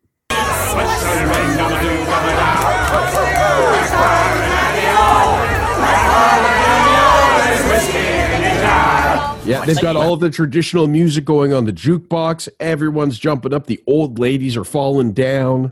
Oh, yeah, and that old lady is the closest thing to my mother I've ever seen in a movie. That's pretty great. I'm fucking pissed. I want to go home, except my mother would never say that. So it's pretty much her. Yeah, it's and again, it's a fun scene, and the way they filmed it was great. It's a small space, and everyone's having fun. Yeah. Meanwhile, death is lurking outside, and they are all unbeknownst to any of them. That's the whole thing. Keep everybody unaware to keep everybody from panicking. Yep. And meanwhile, the big guy has shown up, and now there's little ones because the eggs are hatching. Those were so cute. No, see, the little ones disturbed me more than the big ones, and I don't know why. They kind of look like vaginas. No, that's not it. That's easy. No, there's just something particularly gross about them, and just I don't know, the way they squealed just didn't make me unhappy. And just even like when they were getting nail gunned to shit. Also, drunk with a nail gun. Drunk with a nail gun should be in every movie ever. Yes, that is something I need to happen always. Just like if I go to like I'm like when we're done with this, I'm going to go buy some kettle chips because I've had some whiskey and those things go together in my brain. Sure thing. Yes. And if there was a drunk girl with a nail gun in there, like I could die happy. Now, meanwhile, the two Garda are out in the car. She's the Jeep, or whatever it is, the truck. She's shit-faced. He's just trying to keep it together, and she's kind of playing like you love me type of games. Yeah. I think you like me. I think you like me. And she confesses that she likes him, and he says one of my favorite lines. He's like, As flattering as it is to hear a beautiful drunk slurring her feelings for me, now's not the time. Mm-hmm. Well, there's some guy, I can't remember who it is. Some other guy goes out first. The doctor. Was it like the doctor or the scientist? It's the doctor. It's the doctor. Yeah. So he goes out to have a pee because there's too long of a line at the bathroom. They're putting on their fucking makeup. Yes, that's right. Yeah. And I don't know about you, but that's like a weekly thing for me. To go out back behind the bar. Oh. Yeah, that too. That too. Okay, sure. I don't judge. I actually need some for under my eyes, I think. I'm at that age now. I wasn't going to say anything, but sure. So he goes out first and obviously gets eaten in a horrible way. But then, the scientist, he wanders out because he got into the hooch. Oh, yeah. The hooch, that poutine is the stuff that puts people over the edge. It's too much. And then they make really stupid mistakes, like deciding he's going to need a picture with it for National Geographic. Get back inside now, please! I'm begging you! I need a photograph with it for National Geographic and Facebook. Sack your photos! Change the kegs! Sure. You're scared.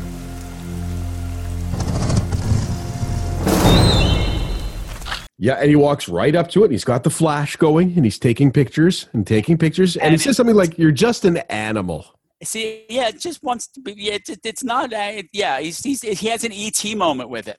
Yeah.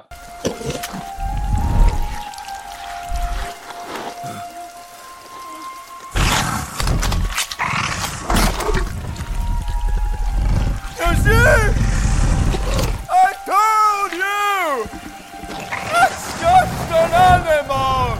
It doesn't want to hurt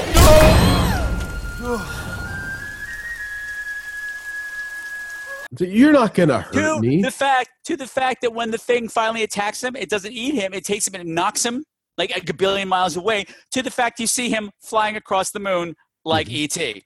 Yeah. That was pretty brilliant. I was there's tons and tons of movie references. Like what I was going to say, there's a scene in the car going on. They eventually get attacked. The two get attacked in the car, and this thing is pouncing on the car, and it's huge, and it's disgusting, and it's slimy, and it's got its prolapsed anus pressed up against the glass. Oh, Jesus, Mary, Mother of God. Quickly, that's it. Start the car. Start the car. Come on, what are you doing? Quickly, drive the car. Stop.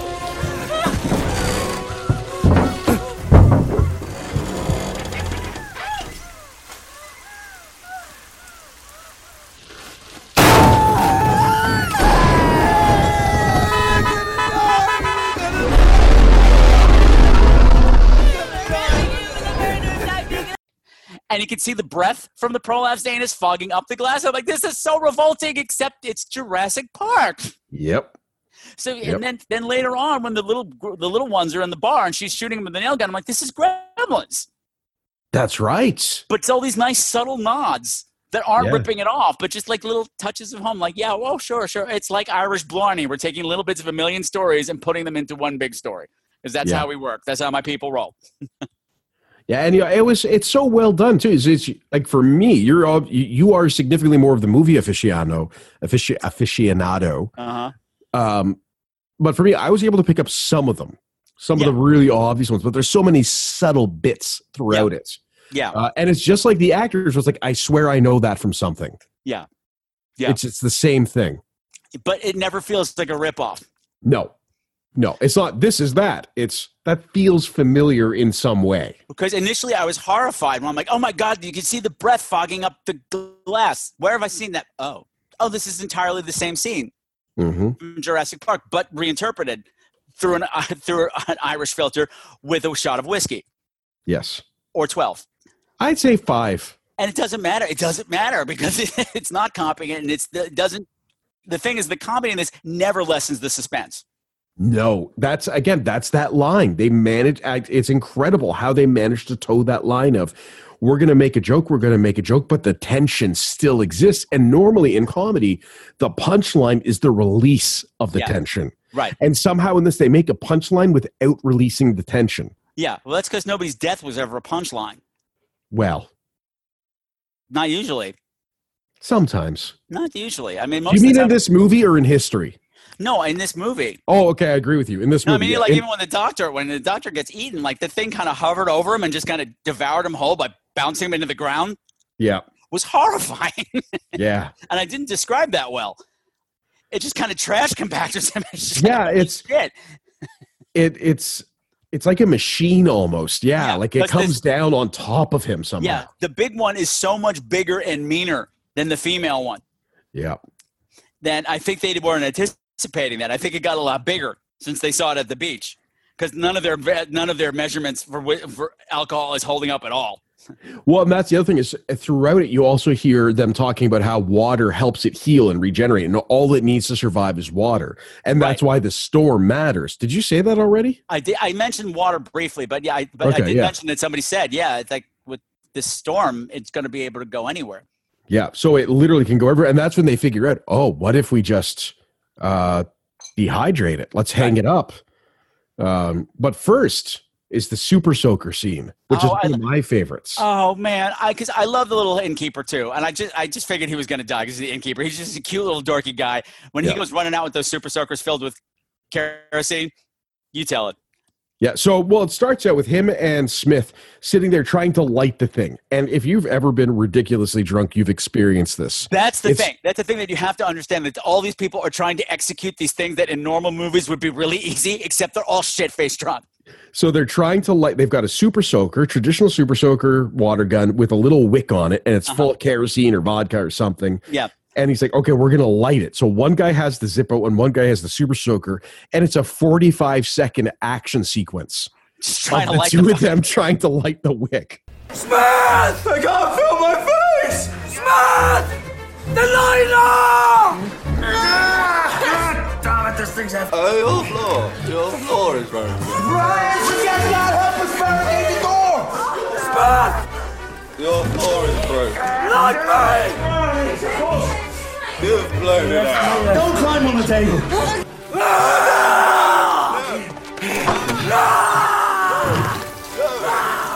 Meanwhile, the thing's pounding down the door. So yeah. So then he runs out. He's pumping the thing, and he's screaming like Rambo, and he's going to shoot it. And he runs right up, and he's pumping it. And he looks at it and goes, oh, shit, and throws the gun and turns and runs back inside. Yeah, because, hello, it's raining. Yeah. It put the wick right out. Yep. But everybody's shit-faced. Everybody's making horrible jokes like that. And they send out, at a certain point, I forget, they have to get the keys to something. And the keys are on the kitchen table in the back. Somebody's got the bright idea, like, what if we can just elevate it off the ground, like hold it in place so in the air for a long time so that it'll dry out? And they have one of those things they were using to get the whales off the beach. Yeah, it's an excavator of some kind. Something, sure, that's a great word. Sure. That's what they're called. They're called excavators. Okay, I believe Not just a random word I came up with. Okay, I'm all right. You turn me on with all your like lesbianic knowledge. Yes, it is a word. But the keys are, of course, downstairs, and of course now the bar has been taken over by the little things. Yeah. And that's when they send Garda Lisa down, Totally shit-faced. Totally shit-faced with a nail gun. I'm gonna go. No, it's too dangerous. No, it's not. I'm gonna go because I'm the best drunken guy that this country's ever seen. You said it. Didn't you say it? I'm just gonna get the keys. I'm just not gonna take it lightly. I'm just gonna get the keys. It's gonna be grand. I'm your shining knight in silver armor. And she's like trying to go down the stairs like fucking Ripley and Alien. She falls down the stairs twice. Yeah. I'll be all right. It's okay. I'm all right. Shush, keep your voice down. She almost shoots somebody in the face with a gun. Right, if you get in trouble, pull the trigger. Oh, savage. Oh, careful. You missed. Yeah, I'm all right. And I'm just like, what could possibly go wrong here? Nothing could possibly go wrong here. We're all going to die. Well, and you know what's funny? So this is, again, the brilliance of the comedy of this film is the first time they give her the nail gun, she's drunk, and she shoots it and almost hits someone. Yeah. And you go, that was the funny. Yeah. Right? That's the joke they're making. And then she goes to walk down the stairs, and you're right. It's all heroic setup. And then just head over heels down. Twice. Yes. It's brilliant. Again, it's just because you expected that was the joke. We've seen the joke. So now it's serious. No, because you just don't get sober. That's the thing. You just don't sober up when you're that drunk. Yeah. And that's, like I said, so that's when she nail guns one of the little ones. Yeah. The little humpy worm things. They're so gross. Ugh.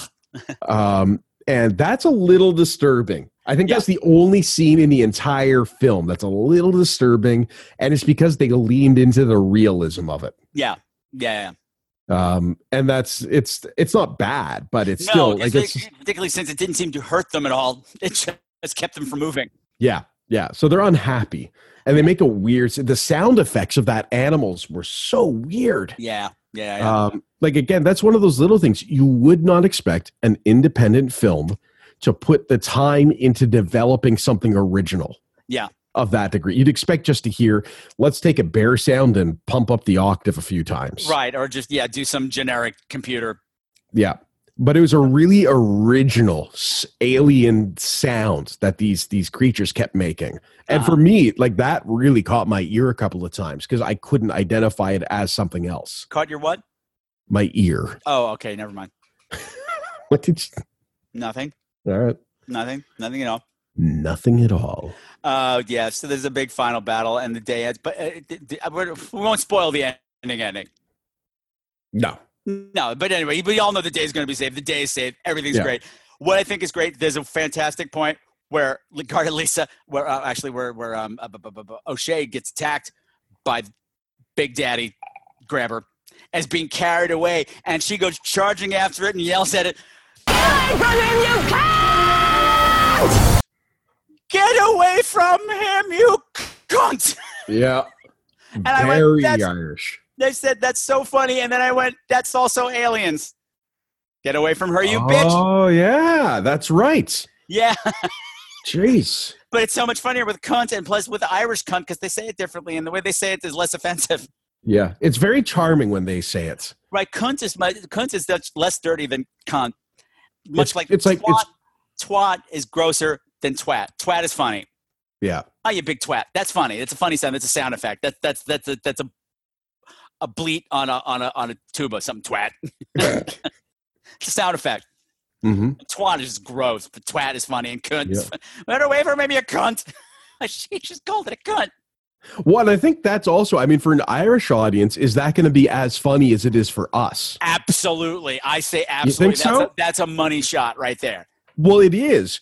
But I think for us, there's also that degree of, we don't say that word here. Yeah.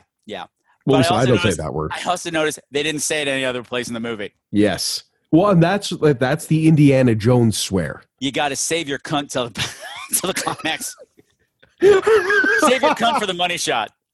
That's the second subtitle. I hate us right now. Why do you hate us? You're the one who's saying it. I know that. I'm enabling. Yeah. I'm enabling. Uh-huh. Yeah. I can't. Yeah. But that's in Indiana Jones when he's which one is it? Raiders of the Lost Ark? No, Last Crusade. When he calls the Nazi a cunt? Yeah. Mm-hmm.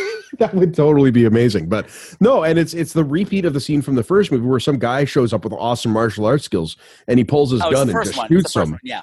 But then in the third one, same thing happens on the bridge. Yeah. And he pulls his gun, but he doesn't have his gun. And he says, "Oh, shit. And it's the only time Harrison Ford swears in 3 movies. Oh, And that's part of what makes it funny. okay. Because I did not see that happening. Okay, that's good. And you took the cliched situation, what is now a cliched situation, and made it something new. Yeah. And new and shocking in a different way. Mhm. Yeah. I love this little movie. It's fun. I'm so glad you asked me to watch it. I really enjoyed it. I know how you are with horror movies. Something told me that the sci-fi element and the comedy would get you through. Yeah. And you know what's great about the sci-fi elements? This is something that sci-fi movie makers do, and I think they often do it too much, is they try and explain things. Yeah. I don't need to know why there's a giant ass shark off the coast. Nope. I just need to know there's a giant ass shark off the coast. Uh-huh. That's enough for me to get behind Jaws. Thank you. If you start trying to explain why, and the worst part is I understand the biology behind why there would be a giant shark. Uh-huh. I know the science. I've talked to the shark experts for work. There actually is a scientific theory behind that, but they don't bother with it. You don't need to. No. You deal with the immediate problem, not the it's nobody cares. Plus, in a movie, nobody cares. But I'm guessing you didn't like The Meg. I did. I've got mixed feelings about shark movies in general. Just from a conservation point of view, The Meg I liked because it never took itself seriously. Okay. My problem was I thought it took itself too seriously, and then Really? didn't. Like at no point did they say, "Wow, we have to go get this thing because it's an incredible threat to the ecosystem." You've introduced this massive predator that should not exist to our oceans. It's going to fuck up everything. And I'm just like, whatever, we'll get it for a trophy. No, it's going to ruin everything. if you There's a leave couple it out scenes there. in that though where like Jason Statham like jumps in the water because he's a former Olympic diver or whatever. I think everyone's okay with Jason Statham jumping into the water with As no long as he's got clothes his on. shirt off, yes, absolutely. Yeah. I mean, if he's trying to act jumping into the water, Like one of my other favorite moments in this movie, it's a small moment. It's when everybody's holed up. Now everybody knows there's a problem. Everybody in that bar knows what's going on, and they're all hiding upstairs, trying to figure out what to do, trying to come up with a plan, and they're trying, like, somebody come up with the idea of a scarecrow, but the Patty just goes, I say we feed it Father Potts. Lest it eat shit, it'll choke to death. I beg your pardon. It's a joke, Father. well, why don't we just feed it Father Potts? yeah. If it never had bullshit before, I'm sure it'll just choke to death. Beg your pardon, Father. But the thing is, it wasn't a joke. Yeah. Yeah. Actually, legitimately putting out the idea of feeding it to the priest, because why not? Yeah. Why, if you have to feed it someone, Let's feed it to the priest. they're all about self-sacrifice, aren't they? Uh-huh. And his sermons are too fucking long anyway. We'll get to less verbal priest next time. No, I love this movie. I think it's tons of fun. And it's sadly neglected. Like, it never got a theatrical release over here, and a lot of people don't know it. And Yeah, I had never heard of it before. And typically sea monster movies grab my eye, so that's a bit surprising. I mean, granted, the title is a little off-putting, Yeah. but what else are you going to call it? That's the perfect title for it, because that's what the night the grab. Oh, sure. Oh, the grabbers. Oh my gosh, we really survived that night. Oh gosh, and then when the taps ran out. Oh Christ, we thought we were old age. Then we were praying to say it, Mary. There's also that subtle. So Russell Tovey, his character, Dr. Adam Smith, he's English, correct, in the film. So throughout the entire thing, I thought that was true, but I wasn't certain. But they keep taking little jabs at him. Yes. And I find so. I guess it's the Richard Dreyfuss character from Jaws. It's that same kind of thing. Of the I've got glasses, push them up in my nose. So they've got the stereotypical English guy. Which I thought was a nice little comedy jab, which again, I think for an Irish audience is going to play maybe a bit better. Oh, of course, yeah. But I still picked up on it was a lot of fun. Yeah. And then just looking at the IMDb page, though, this is incredible. Like you start clicking. So there's Declan Cooney. I don't remember him in the movie. I don't remember the role he played. Looking at his picture, he looks familiar enough. And then I look at his filmography, and he's got Good Omens, Mandy, Peaky Blinders, Glitch, Da Vinci's Demons, like just all of these things I recognize. It's incredible. And I think he nailed this. All of the actors in this film are working. Yeah. just constantly. And that's why they're so familiar. Yeah. And that's, I think, also why it's so good. Is Absolutely. they didn't put out the money for a big star name, but they hired people who know what they're doing. This is their profession and their passion. Uh-huh. And they all showed up. Oh, and they came to regardless play. of the role. Yeah. And they came to play. Yeah. Yeah, I don't know. This to me is like a perfect Saturday night movie. Mm-hmm. Mm-hmm. Yeah, it's great for a party, I would say. Yeah. And you can drink every time they say grabbers. Oh, grabbers. Or feck. Every time they say feck. I love the use of feck in this movie. Yeah. Because you can say feck to your grandma, but don't say fuck. I didn't say it. I said feck. It's okay. Oh, that's okay then. Mm-hmm, mm-hmm. Uh-huh. Irish people can get away with saying some stuff I can't. Oh, yeah, I know. Well, they're so charming with everything. They are. I'm charming too, but in a different way. In kind of a Yukon Cornelius sort of way. Yeah. I've got an axe. And you're kind of crazy. I thought you said we weren't going to talk about that this time. Why is he licking his axe again? He's looking for gold. Okay? Don't ask. Don't ask. Could you imagine, though? You're just like walking down the street and there's some guy licking an axe? Going, nothing. Continues on his way. Yep. What was that guy doing? Oh, don't worry about it. He's just looking for gold. It's just Michael Howie. He's just looking for people to put in his beard. It's getting longer again. I know. I saw that in the video for 5 seconds. It's getting all beefy again. Beefy beard. It is well fed. It is. It is well fed. So, Michael Howie, where can people find out about you? Where can people find your podcast? And what is that podcast about again, by the way? I know what it's about. You've referenced it a few times now. Defender Radio is the podcast for wildlife advocates and animal lovers, brought to you by the Fur Bearers. It is a weekly interview show where I talk with biologists and advocates and policymakers about the wild world of the environment and animals. It's a lot of fun. All those advocates and all those animal people, they're all really good at Defender too. They are. They're the best at Defender. Space Okay, good. Defender. Yeah. But the video game. Yeah, that's why you asked me to do the podcast, right? Absolutely, because you can defend me. You can defend me from the grabbers. See, if I was in charge, the grabbers never would have made it. I would have shot them down. Nothing to do with the whiskey. No, nothing at all. Nothing at all. That's great. So, Michael Howie, thank you for coming back to Scream Queens. What a pleasure to have you. Thank you so much, Patrick, and I cannot wait to see you again. And it was a fine way to round out Irish Horror Month with an Irish horror movie and a partially Irish horror guest. Well, based on the amount I've consumed, I'd say I'm 20% Irish right now. Oh, adequate. You want a little more? Yeah. Get over I've had and we're enough. out. Good night, everybody. I have to go impregnate Michael Howie now. That's why my beard is so big. It's prolapsing. And we're out.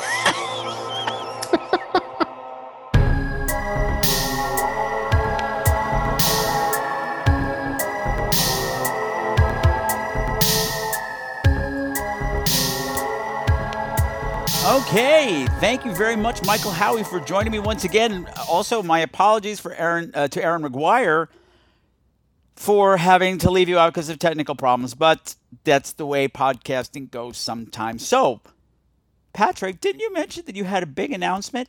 Yes, I do. So before we head out, we need to have a little talk because it is now, it's almost April, which means that in 6 months, it's going to be October. Now, for those of you who've been around for a while, you'll know that every October, I do my Countdown to Halloween Podathon. And for the past couple of years, I've been doing it as a fundraiser, raising money for New Alternatives, which is an organization here in New York City which helps homeless LGBT teenagers get off the street, not just for tonight, but for life. It's an organization that's near and dear to my heart, and the cause is also very... Okay, not going to start crying already. No, we're not crying in April. We're not crying 6 months out. Anyway, it's a very important cause to me. And in the 2 years that I've been doing it as a fundraiser, we have raised just under $5,000 for New Alternatives. And that was just me. Now, I'm talking from an organizational standpoint. That was me putting it all together, doing all the editing, doing all the marketing, doing all this other stuff, organizing all the guests, recording everything, editing everything. It was all me. And last year, it almost killed me because I put out 21 shows in 21 days. And I would like to do that again this year. But I made a promise to myself, I'm not doing it alone. It's not healthy for me to do all that by myself. No matter how much good we do, it's not worth killing myself over either. But I said, if I get myself a crack team of volunteers to help out, I think we can absolutely slay it this year. And if we start organizing really early, we could really make an incredible impact. And that is why I'm talking to you. If you want to help out, I want to hear from you.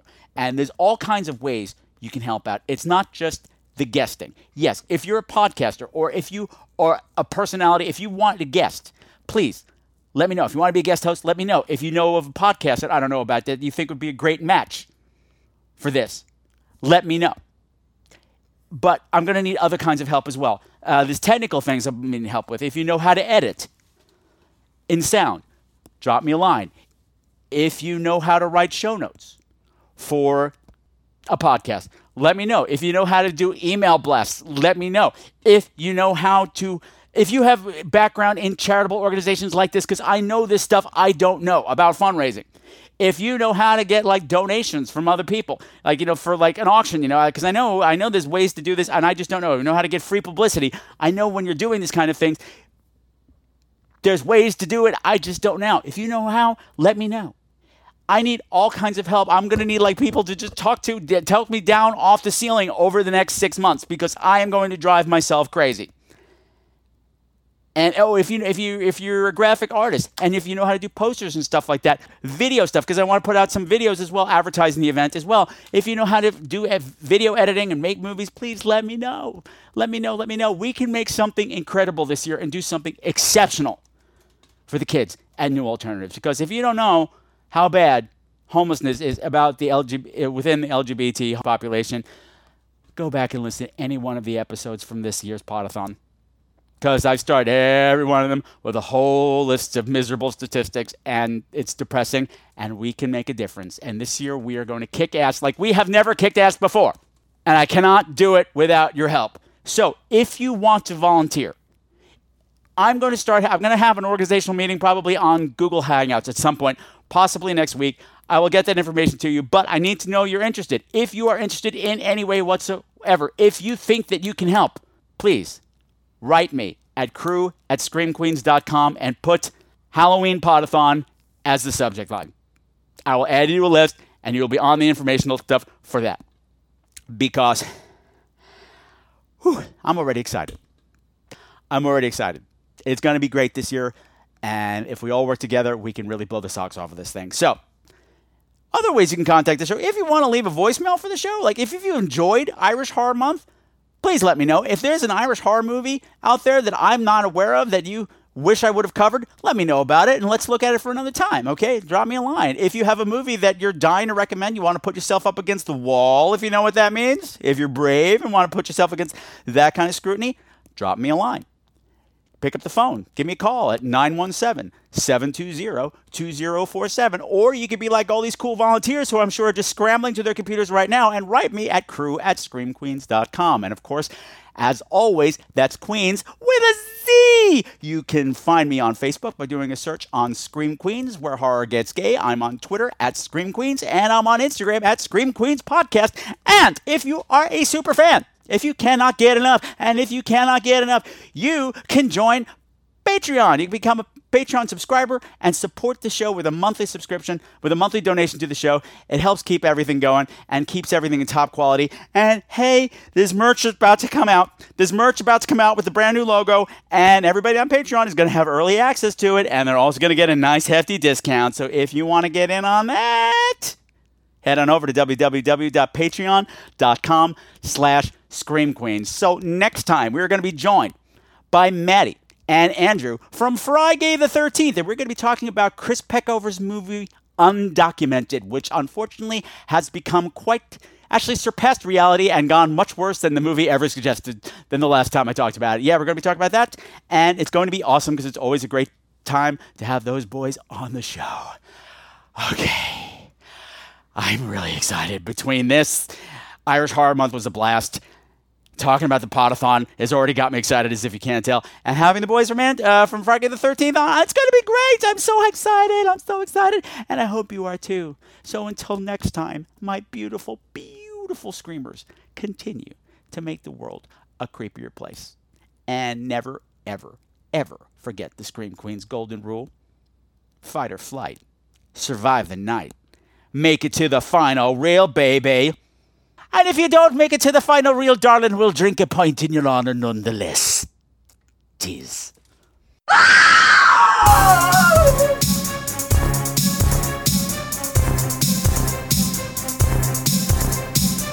All of the music for tonight's show, unless otherwise specified, has been written by Sam Haynes.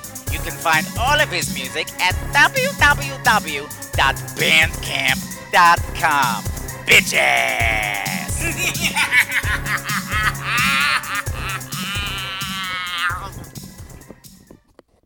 Ew.